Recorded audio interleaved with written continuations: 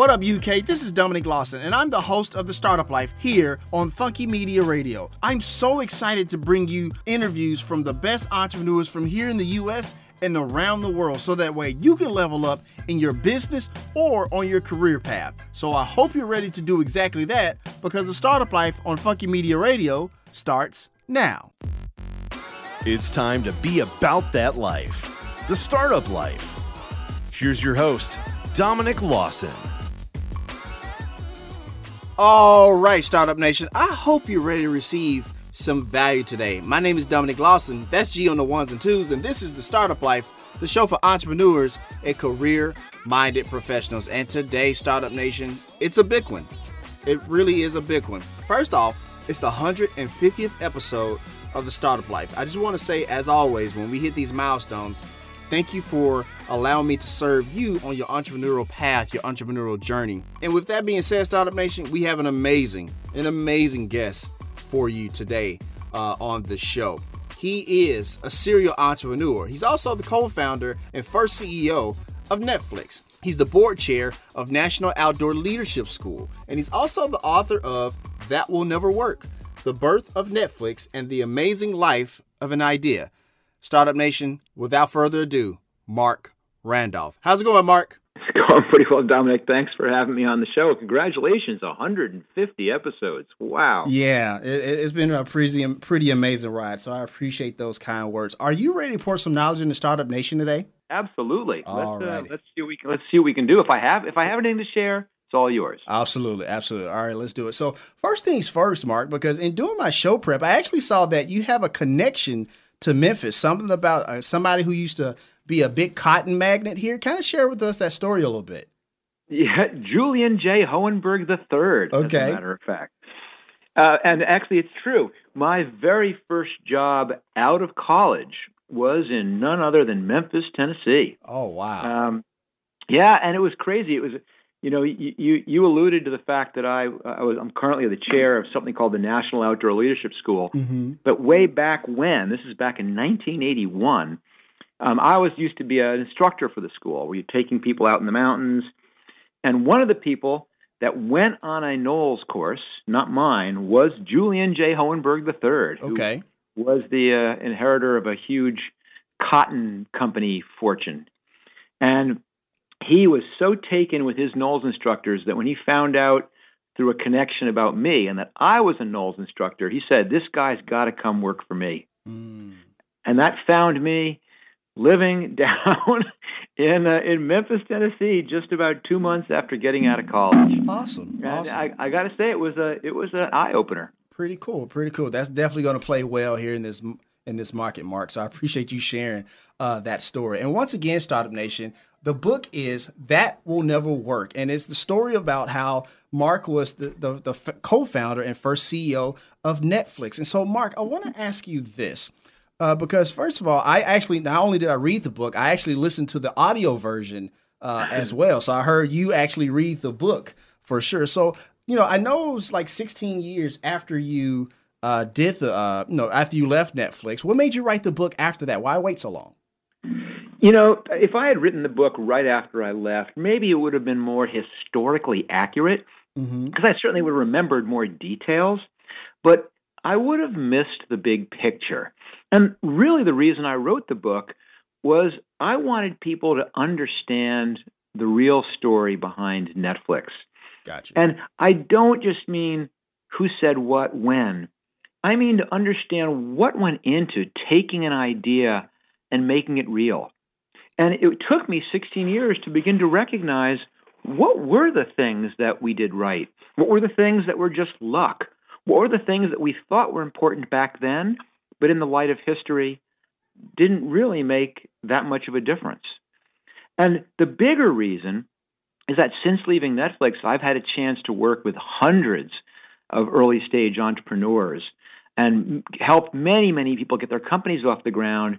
And what I've really realized is just how many of those things I learned at Netflix are universal, that these are things that anybody can use to get their idea off the ground, whether it's a big idea, whether it's a for-profit idea, whether it's social entrepreneurship. There's some general truths about startups that I thought I wanted people to see how they were put into action. I hear that. Thank you for sharing all of that. And, going back to National Outdoor Leadership School, or NOLS, I wanted to ask you this because there's a part in the book where I think where you go on, where they drop you off in the middle of nowhere, and you kind of have to navigate yourself through the wilderness and stuff like that. And you kind of talk about how you learned a very important lesson that proved vital later on in your career at Netflix and beyond. About how to ask, about, we kind of related to pitching and stuff like that, but more so how to ask for things. Can you kind of share that story a little bit and what you learned? Yeah, sure. And I would teach NOLS courses for 2 months per summer, but the third month I'd work for a different school. It's called the Wilderness School. Okay. And it was one of those programs that takes, I guess they say, disadvantaged youth or sometimes adjudicated youth. Okay. into the mountains. And it puts them in difficult situations where they're telling themselves, there is no way I can rappel down that cliff. And then, of course, they do rappel down that cliff. And you can give them this lesson about the thing they thought was impossible, in fact, was possible, and you try and translate that to their life. So to make this more meaningful to the instructors, they wanted to put us in a situation where we were uncomfortable and didn't know how, in an alien environment, the same way these kids were in the woods. And the way they chose to do that was to drive us to a city. Okay. And in my case, it was Hartford, Connecticut, and drop us off, take away our wallet and our watch and our ID and our money, and say, we'll see you in 3 days. And then we would have to survive, quote unquote, in this urban environment. And it was amazing because it was really hard. I figured, okay, I can figure out some place to sleep, but I'm hungry. Right. And at first, I would do that thing where you kind of float around the outside of the food court at the mall. Right. And then you wait for someone to get up and walk away from a half-eaten plate of food and not bust the plate. And then you just swoop in there and you eat those leftover French fries. But the lesson that you're alluding to is I decided that I was going to cut out the middleman. I was not going to do it that way. I wanted to get some money, and I'd buy my own food. And so I decided I was going to panhandle. And I'm going, how hard could panhandling be? And the answer is really hard. I mean, it's going up to someone in the street and putting your hand out and asking for money for nothing. And it took me a couple hours to get my nerve up to ask the first person, and probably another couple hours before someone finally gave me things. But by the end of the day, I learned this critical skill, which was to make an ask like that, a something for nothing ask. The most powerful weapon is purpose, is to say, I'm hungry, and to show it. And so they felt it. It's true, it was a big lesson, because when you're raising money for a startup, or even when you're trying to convince people to come work for you or help you in some way, it's close to being the same naked ask. You're asking them to quit a great job, to come work for way less money, for no benefits, or you're convincing them to put money into this venture which has no apparent way it's going to succeed. And I had to do that for Netflix, which is go up and ask people for money. I had to ask my own mom for money. Right. But I will say that after you've panhandled on the streets in Hartford, Connecticut, that asking for $25,000 is pretty easy. And speaking about, asking for money, in the book, you also talk about how, things have kind of changed when it comes to, funding a business and asking for, funding from a VC and stuff like that. Because you talk about, when you were kind of starting Netflix, you could, just kind of have an idea on a napkin, or just kind of have, just pretty much just an idea. But now, these days, you really kind of have like a proof of concept. But you also talk about how in this day and age, it's a lot easier to like build a website faster, get like a, e-commerce site up and running and stuff like that. Do you think that shift is because you're able to have a proof of concept easier, or is it because of .com bubble in between now and then? What do you think that is? Oh, it's absolutely because the infrastructure is so much better. Gotcha. No question about it. Okay. Back then, we started Netflix, and we had the idea back in 1997, right? 23 years ago. And back then, if you wanted to do an e-commerce website, well, you had to build it yourself. if you wanted to connect to the internet, you had to get your own servers and your own routers, and you had to wire everything together. If you wanted your own security, you built it yourself. If you wanted to accept payments, you had to write your own portals to the bank payment processing systems. So even doing something simple like renting DVDs by mail took us 6 months just to put the website together. It took us $1 million. But of course now, everyone listening knows that, hey, you want to do a website? Great. You go to Squarespace, pull it down, you're up and running in 5 minutes for, $9.95 or something. Right. And if you want payment processing, you go to PayPal. If you want security, everything is easy. But what's great about that is that back when I was there, the distance from idea to validation was months and hundreds of thousands of dollars. Now the distance from idea to validation is minutes and no money at all, which means any idea you have, you can really quickly and easily try it. And I've concluded that has fundamentally changed the art of being an entrepreneur. Right. It is no longer about having a good idea. It's hugely democratizing. You don't need to have a track record. You don't need to be older. You don't need to have a certain education. You don't need money. You just need the cleverness to take your ideas and figure out how to quickly and easily and cheaply try them. Absolutely. And that has been what's created the explosion of entrepreneurship and the democratization of entrepreneurship. But it doesn't just happen in Silicon Valley. It happens all over the world now. Absolutely. It's a great, great time to have ideas. Absolutely. Thank you for sharing that. One of the stories I did love in the story was, in the book was about launch day, because you talked about, leading up to the launch, and you talk about after lunch at 9:00 that day, everything was great for 15 minutes. Mark, what happened after that 15-minute mark?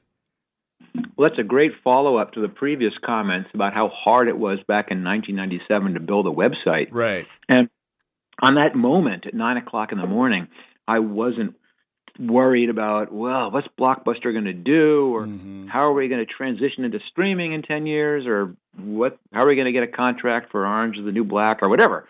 I was worried, will this stupid little website we threw together work? And at 9 a.m., we threw the switch, and we all stood around kind of waiting.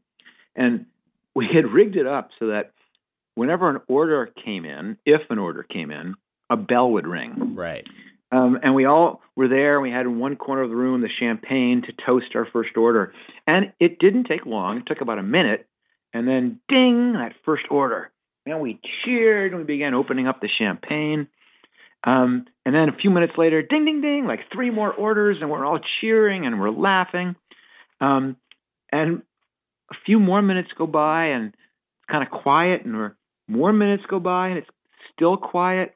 And we go, is this, what's going on? Is this plugged in? And it turns out that in the first 15 minutes, we had crashed our server. Wow. Yeah. And so rather than me spending that first day toasting my success as a newly minted entrepreneur here, right, I spent that whole day driving back and forth to the big electronics store, buying all the components to not only limp along our one server, but to try and put in place 3 or 4 more to try and make it through this first day.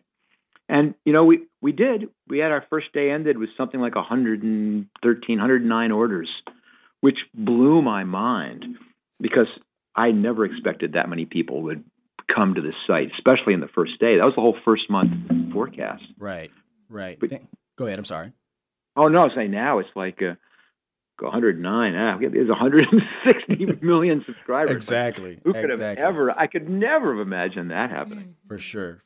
Thank you for sharing that. For sure. So in that same vein, Mark, I want to ask you this because you talked about it, up and down, the book. Many entrepreneurs and small business owners go through it almost every day, and it's managing crisis in that moment. Kind of talk about your philosophy in managing crisis, not only from an internal standpoint with your team, but also from an external standpoint with the ultimate stakeholder, which is the customer. Yeah, I think we started off by talking about why it took time to write this book, and a lot of it was me thinking about what is it that really are the important factors that go into being successful as an entrepreneur. And I've kind of concluded that one of the most important ones is, I call it triage. And, in triage, you're probably familiar with that. It's basically splitting, in the original case, injured people in war into three groups. There's some group who are going to die no matter what you do, and some who are going to survive no matter what you do. And the middle group, they'll die if you ignore it, and they'll live if you take care of it. And that's the one you want to focus on. Right. And I think that triage applies absolutely to a startup, because in that case, you have 100 things that are broken, hundreds of things that are on fire, that are screaming for attention, but you only have the capacity to deal with a handful of them. And too many entrepreneurs feel they have to get everything right. But what I think I've realized is the really successful ones deal with that chaos by having, one, this intuitive sense of which of these hundreds of things that are broken, if they just focus on these two or these three, then everything else won't matter. And they may not even be the things that are screaming the loudest or apparently the most important. But then they have to have this corresponding second skill, which is the ability to focus on those and relentlessly go, I'm going to get these things right. And the more chaos, the more you have to have triage, the more you have to focus on the handful of things that if you get them right, you'll make it. Like at the beginning, there was a million things. How do we get every single DVD? How do we get our shipments right? How do we make sure our website works? Right. But fundamentally, if you don't have customers, nothing happens. And so at the beginning, I decided number one was I had to get customer flow, even if the website wasn't ready for it. And this was not trivial because originally we were a DVD by mail business, and there were hardly any DVD player owners. Right. And everything I did was focused on that one thing. How do you find these needles in a haystack? For sure. Thank you for sharing that. And so, Marc, one of the questions I wanted to ask you is kind of a one that I'm always talking to my audience about, because I always talk about how, a great CEO is one that's always willing to do whatever is best for the company as a whole, because the company is what ultimately matters, even if that means sacrificing yourself. And you talk about in your book where there's a very interesting conversation between you and Reed about, the next phase of Netflix. Can you kind of share with us that story, and why was it for you to to ultimately decide, what, this is what's best for Netflix? Yeah, this was when we started the company. Reed Hastings was my angel investor, but he wasn't working at the company. Right. He was chairman of my board, but I was got the bill, rented the space, hired the people, the whole thing. Right. But not long in. Reed could come popping in every now and then, checking in on things. We'd talk all the time. And one late afternoon, early evening, I was at my desk, and all of a sudden Reed pops his head in, and he goes, Marc, we need to talk. And as anyone who's ever heard someone deliver that line, they know that's not going to be necessarily good news. Right. And Reed came in, and, he had his notebook computer with him, and he kind of sat me down and kind of began walking me through this PowerPoint slideshow, and started out well enough about all the positive things he saw with the company, but then it quickly segued into areas where he was concerned about my judgment, concerned about my hiring, concerned about some strategic choices I was making. And at first, I was starting to freak out, because, what was going to happen here? I thought maybe he was going to fire me because he had more stock than I did. But what I realized was that what Reed was really saying was that he was concerned about where we were going. And he wasn't saying that I was the wrong person. He was saying that this company is going to be stronger if there's two of us doing it. Gotcha. And he was proposing he come in full-time with me to run the company. That he would come in as a CEO, that I would slide over and be president, but he'd be in charge, and we'd run it as a couple.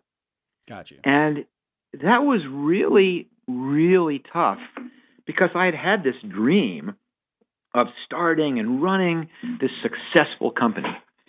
And I realized that now that we were going, now that we'd raised money, we had customers that it wasn't just my dream anymore, that this dream of a successful company belonged to the employees and to the investors and to the customers.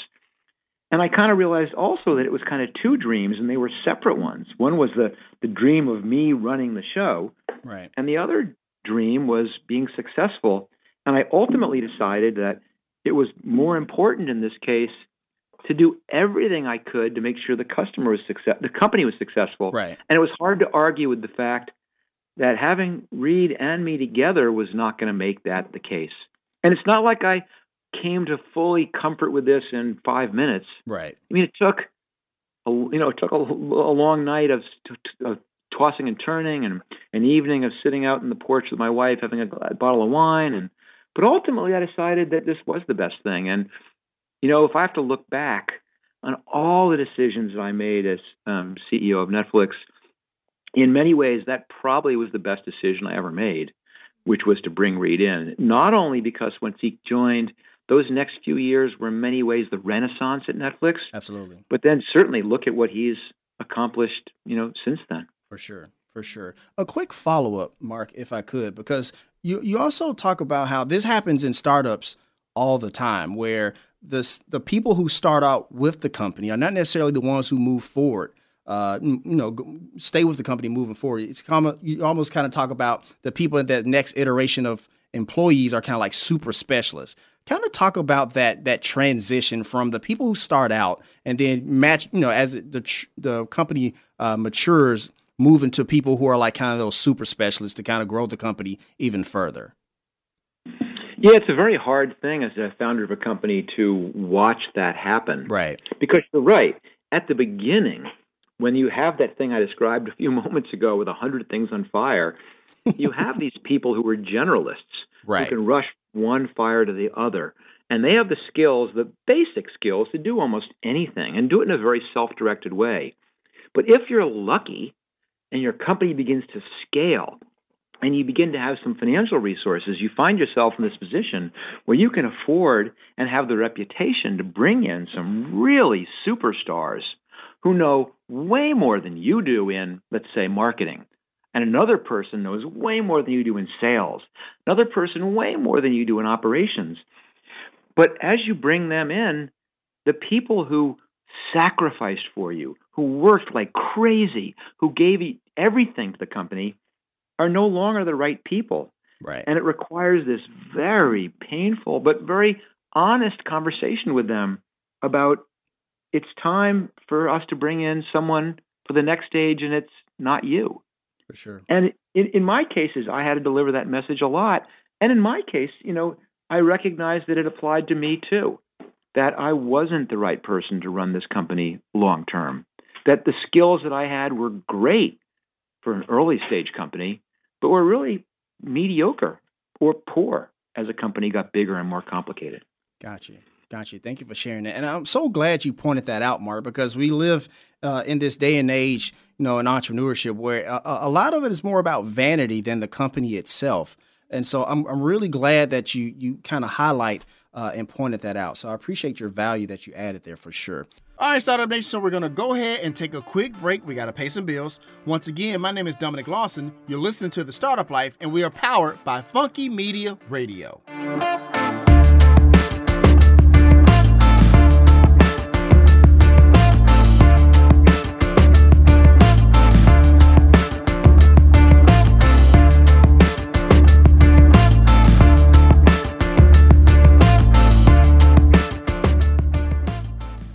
This episode of The Startup Life is sponsored by SaveTheChildren.org.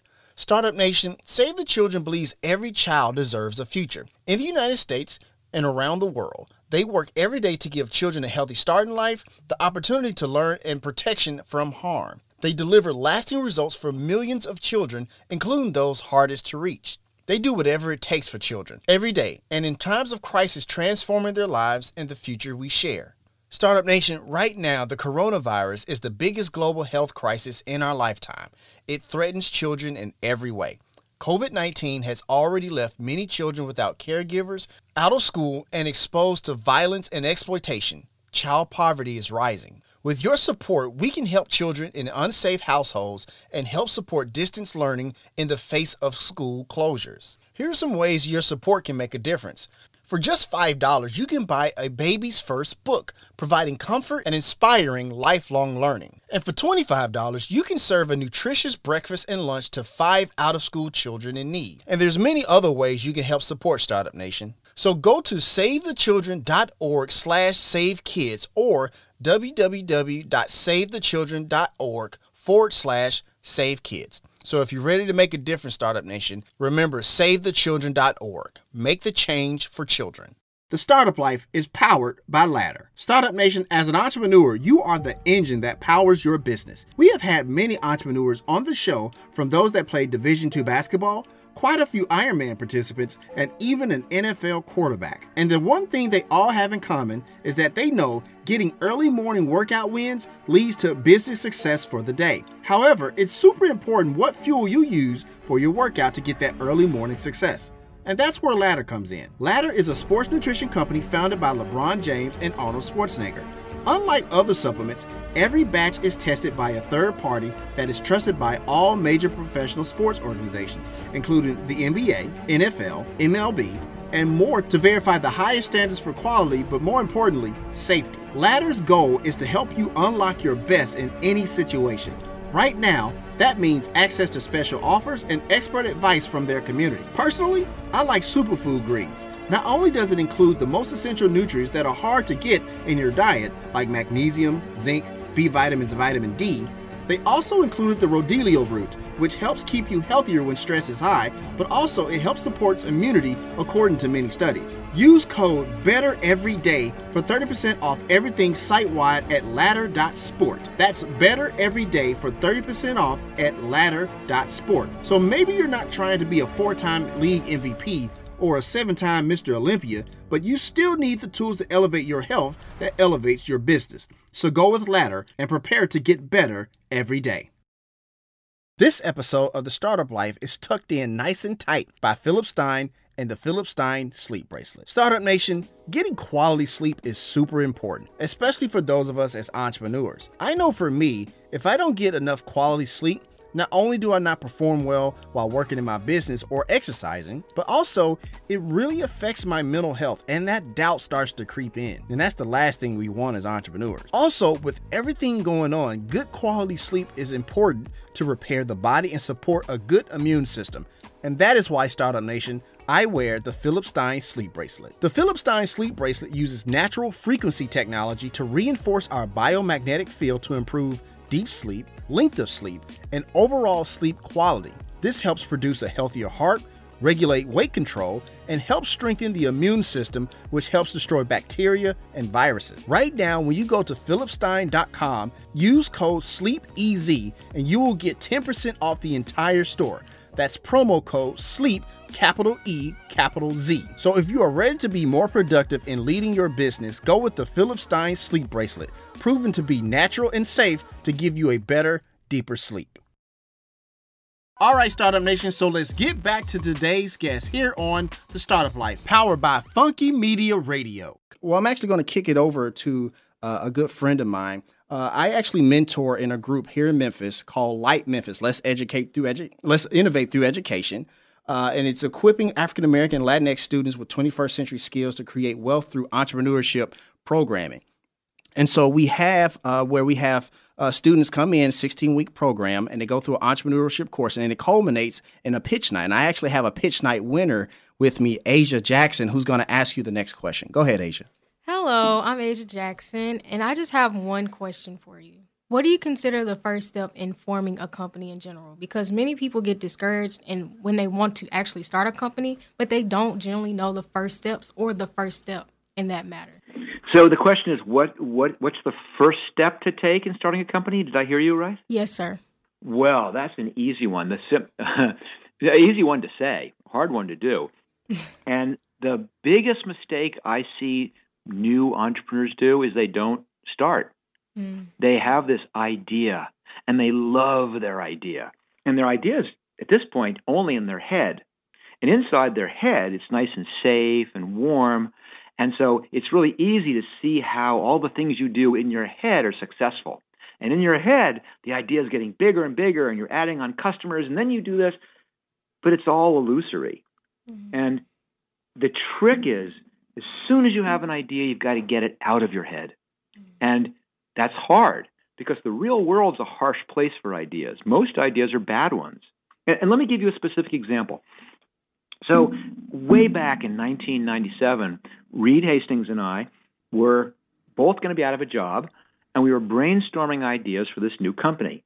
And we had hundreds of ideas. And then one of the ones that popped into our head was, maybe we can do DVD rental by mail.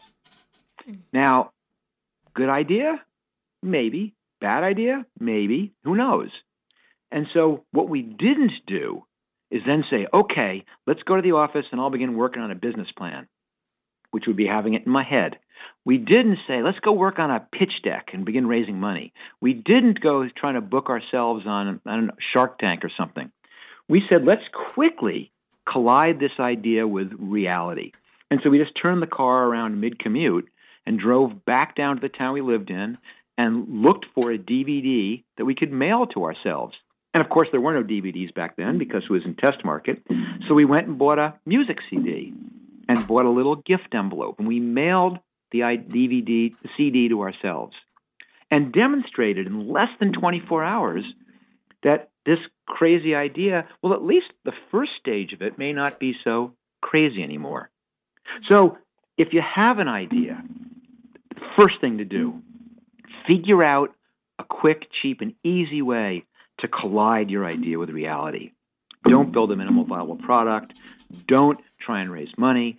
Just figure out how to quickly get some data about whether your idea is real or not. I heard that. Thank you for sharing all of that, Mark, for sure. Once again, we're talking to Marc Randolph, the author of What That Will Never Work. So, Mark, one of the famous stories that that people often talk about is the one with Blockbuster, where you and Reed were called in to go kind of pitch to Blockbuster, and everything seems to be going well, and then they essentially kind of laugh at you guys when you ask for $50 million, right? So, but I want to ask you this, because, as we know, Blockbuster is not really here anymore. But what I want to ask you is this. If you and Reed were on the opposite end and you were on Blockbuster's side, what is it that you would have seen to say, you know what, we need to move forward? I guess basically what I'm asking is, what did Blockbuster miss about Netflix at that time? Because clearly it worked, right? But what were they missing? Well, the first thing, the clearly it worked part, right now. Right, for sure. Clearly it worked. But looking at that point wasn't clear. But the thing that they missed is probably the same thing that most big companies missed.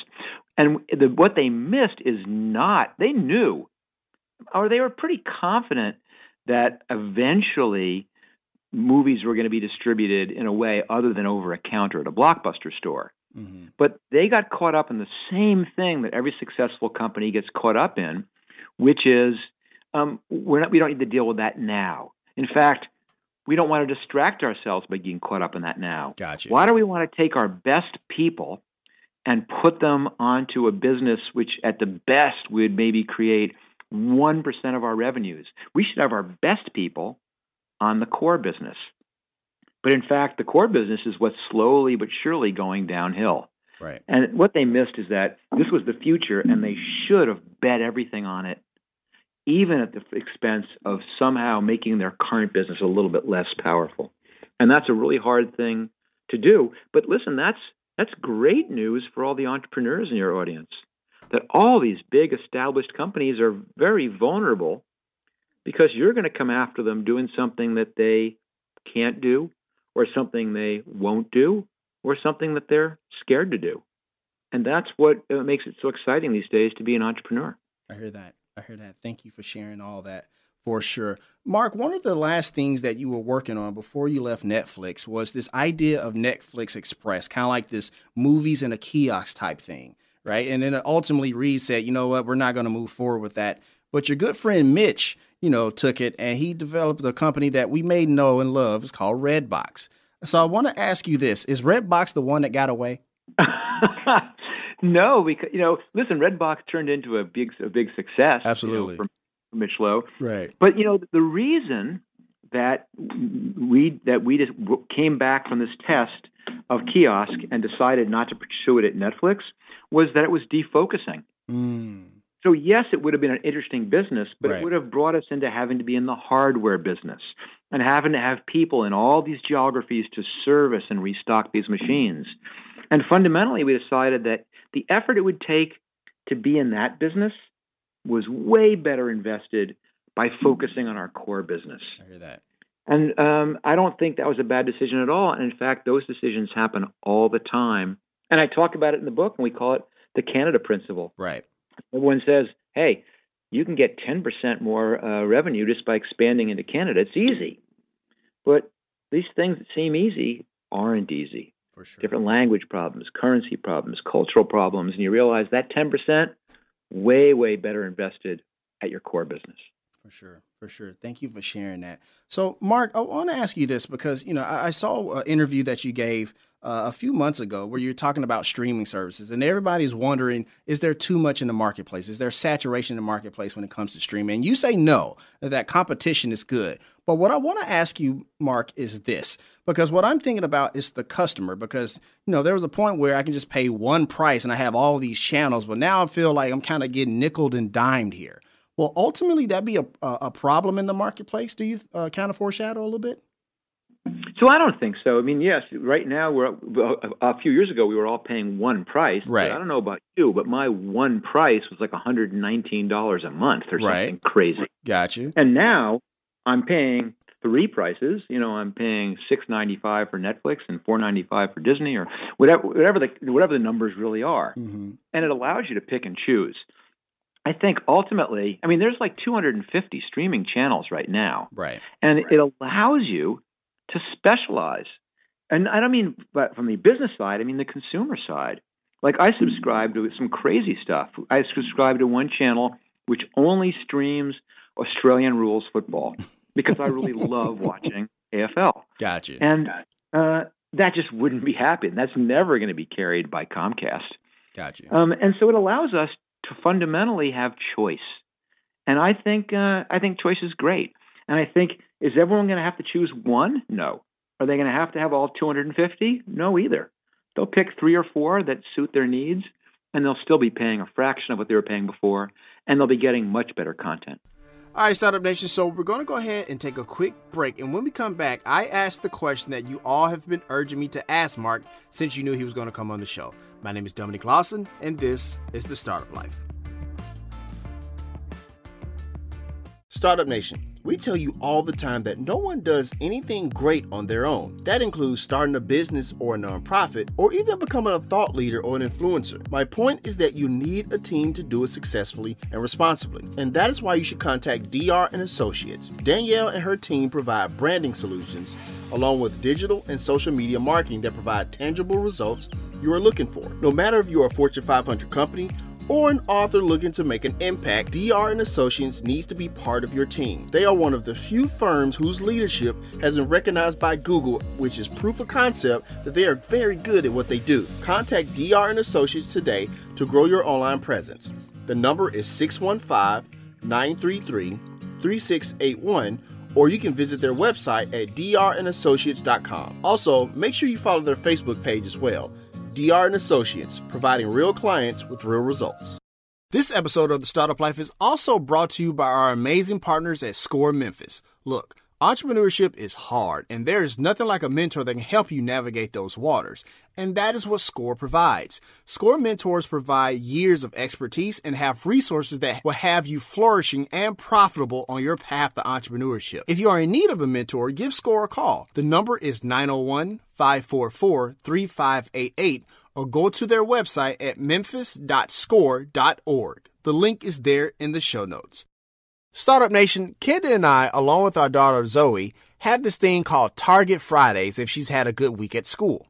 We stop by the snack bar for popcorn and mermaid ices. Startup Nation, don't judge me until you've tried them. Those ices are really good. Anyways, we then head over to the toy section so my daughter can add to her LOL doll collection. My daughter is a pretty good student, so you can imagine that we have spent a small fortune on LOL dolls. However, I can take solace in the fact that Target makes it affordable to buy those LOL dolls and anything else we need as a family. That's because Target believes you deserve quality at an affordable price. And when you're entrepreneurs like us, that's extremely important. But great deals and quality products are not exclusive to the brick and mortar version of the retail store. Target.com has even more exclusive deals that you can appreciate. And when you spend over $35, shipping is free. And I know we all love free shipping. We love to purchase the amazing kids clothes for Zoe from the exclusive to Target Cat and Jack line when we go online. So the next time you listen to the show and you are reminded that you need something for your home, start your Target journey with the link in our show notes, where you can expect more and pay less. Welcome back, Startup Nation, as we conclude our conversation with Marc Randolph, the co-founder and first CEO of Netflix. So, Marc, I when we said that we were going to be talking to you today, I kept getting this one question. I have to ask you. Because, sometimes we build companies and they kind of become part of pop culture, right? And so you are very much aware of the phrase Netflix and chill. So I want to ask you this. When you first heard about that phrase and what it meant and stuff like that, what first came to mind? Well, when you start a company, a lot of things are out in the future. Right. One is are you ever going to be I never imagined we'd be in every country in the world. I never imagined we'd have 160 million subscribers. I never imagined we'd be up for Oscars for absolutely movies we produced. But I got to tell you, I never saw Netflix and chill coming. Got you. Thank you for sharing that for sure. I want to ask you this, and once again, Startup Nation, we're wrapping up with Marc Randolph, the author of That Will Never Work. So I want to ask you this because, we have many great entrepreneurial duos. You have Gates and Allen, Brin and Page, Wozniak and Jobs. Where does Randolph and Hastings rank in that regard? Oh, well, certainly you picked a whole bunch of good ones. Those companies you named have all created huge, enduring companies, including, I'll put Netflix in that category, and I'm extremely flattered to be in that category. But I think one of the things it demonstrates is that being successful, despite what culture says, is not a one-person thing. It is wrong to think that starting a company is all on you. It is very much a team effort, and not just a Wozniak and Jobs or Hastings and Randolph. But at Netflix case, there was dozens of people who each contributed a little bit of themselves into this DNA that makes the company successful. And when you realize that, it's a really healthy thing. It's a team effort. You have to build a team. You've got to create a culture that allows many, many people to help, where everyone's ideas are accepted. That's what makes it a great and enduring company, not just one or two famous people. For sure. I'm so glad you said that. And when you talk about that, Mitch Lowe comes to mind that we talked about earlier. Also, Patty McCord, who's often cited as kind of revolutionizing how we look at HR in companies and stuff like that. So I'm really glad you said that for sure. As I read the book, Marc, there's many people who come, into the book, often Hastings, McCord, Mitch and stuff like that. But there's one common denominator, and that's your wife, Lorraine. How important has she been on your path to entrepreneurship success? Well, critical, I would say. But largely not because she's in the background doing the accounting or something like that. Right. But because I recognized early on how important balance was. And not just when starting a company, in anything. I mean, I vowed really early on that I did not want to be one of those entrepreneurs who was on their sixth company, but also on their sixth wife. And I said, we are going to make sure that this is a partnership that I spend time with my best friend. And it's not an easy thing to start a company and maintain the relationships in your life. But if you make it the priority, you can do that sort of thing. And Lorraine was always there. I mean, she was the person I could come home to and we could sit and talk about things and give me the sense that the company's not everything. There's other aspects of our life that are important. I had this really quickly. I had this tradition where every Tuesday at 5:00, I would leave work and leave my papers on my desk, and we would have a date night. And I didn't care. If there was a crisis, well, we're going to resolve it by 5. And if you have to talk to me, well, great. We're going to talk on the way to the car. But the cool thing is that you can talk all you want about the importance of balance and family time, but if you're not demonstrating it, it's just lip service. I hear that. And when people saw that I was willing to walk out at 5 o'clock once a week, then they began doing it. And it created this culture that it was important to have more than just your work. For sure. And I'll close by really saying, I said Netflix was one of 7 companies that I've had a hand in starting, some quite successful. But when I ask about what I'm most proud of, it is not starting and growing Netflix. It's not Looker. It's not any of the other startups. It's that I did all those things while I was able to stay married to the same woman and to have my kids grow up knowing me and, as best as I can tell, liking me, Right. and had time to pursue the things that I knew made me whole as a person. That's what I'm proud of. I hear that. Thank you so much. So, Marc, really quickly, your entrepreneurial superpower and why? Focus is that I really have this ability to put the blinders on and recognize what's the key thing I have to do and do nothing else but that. Really, really helpful, especially if you're not particularly talented in a lot of things. Gotcha. Thank you for sharing that. And so the last question, before I, ask you, I just want to say thank you so much for coming on the Startup Life. We really appreciate the value and the time that you've given us. It really great content that we can definitely chew on and put in our entrepreneurial toolkit. And Startup Nation, I definitely advise that you put That Will Never Work in your book rotation, because not only is it an amazing and full of value, but it really reads like an amazing novel, if you would, for sure. So, Marc, I'm actually going to turn the microphone over to you, because there's an entrepreneur out there who's either stuck in their business or they're afraid to even start. Give them some words of encouragement to take us out today. So everyone who starts a business, every successful business started out just where you are now, with nothing more than an idea in your head. And what separates the people who end up being successful with the business is that they start. They do something, they make something, they build something, they try something, they test something. And if you don't do that, if you don't take those steps, you'll never get there. If you wait until you know what's around the corner, well, someone's already going to beat you to it. That risk-taking is fundamental. And if you're not out there doing it, you got to ask yourself, what's holding you back? There isn't anything. For sure. And good luck. Awesome stuff. And that's going to wrap up our time with Marc Randolph. Thank you so much, Marc, for coming on the show. This was great, and I really appreciate you having me on. Oh, no worries. Thank you so much. And as always, Startup Nation, if you have an idea, be about that life, the Startup Life.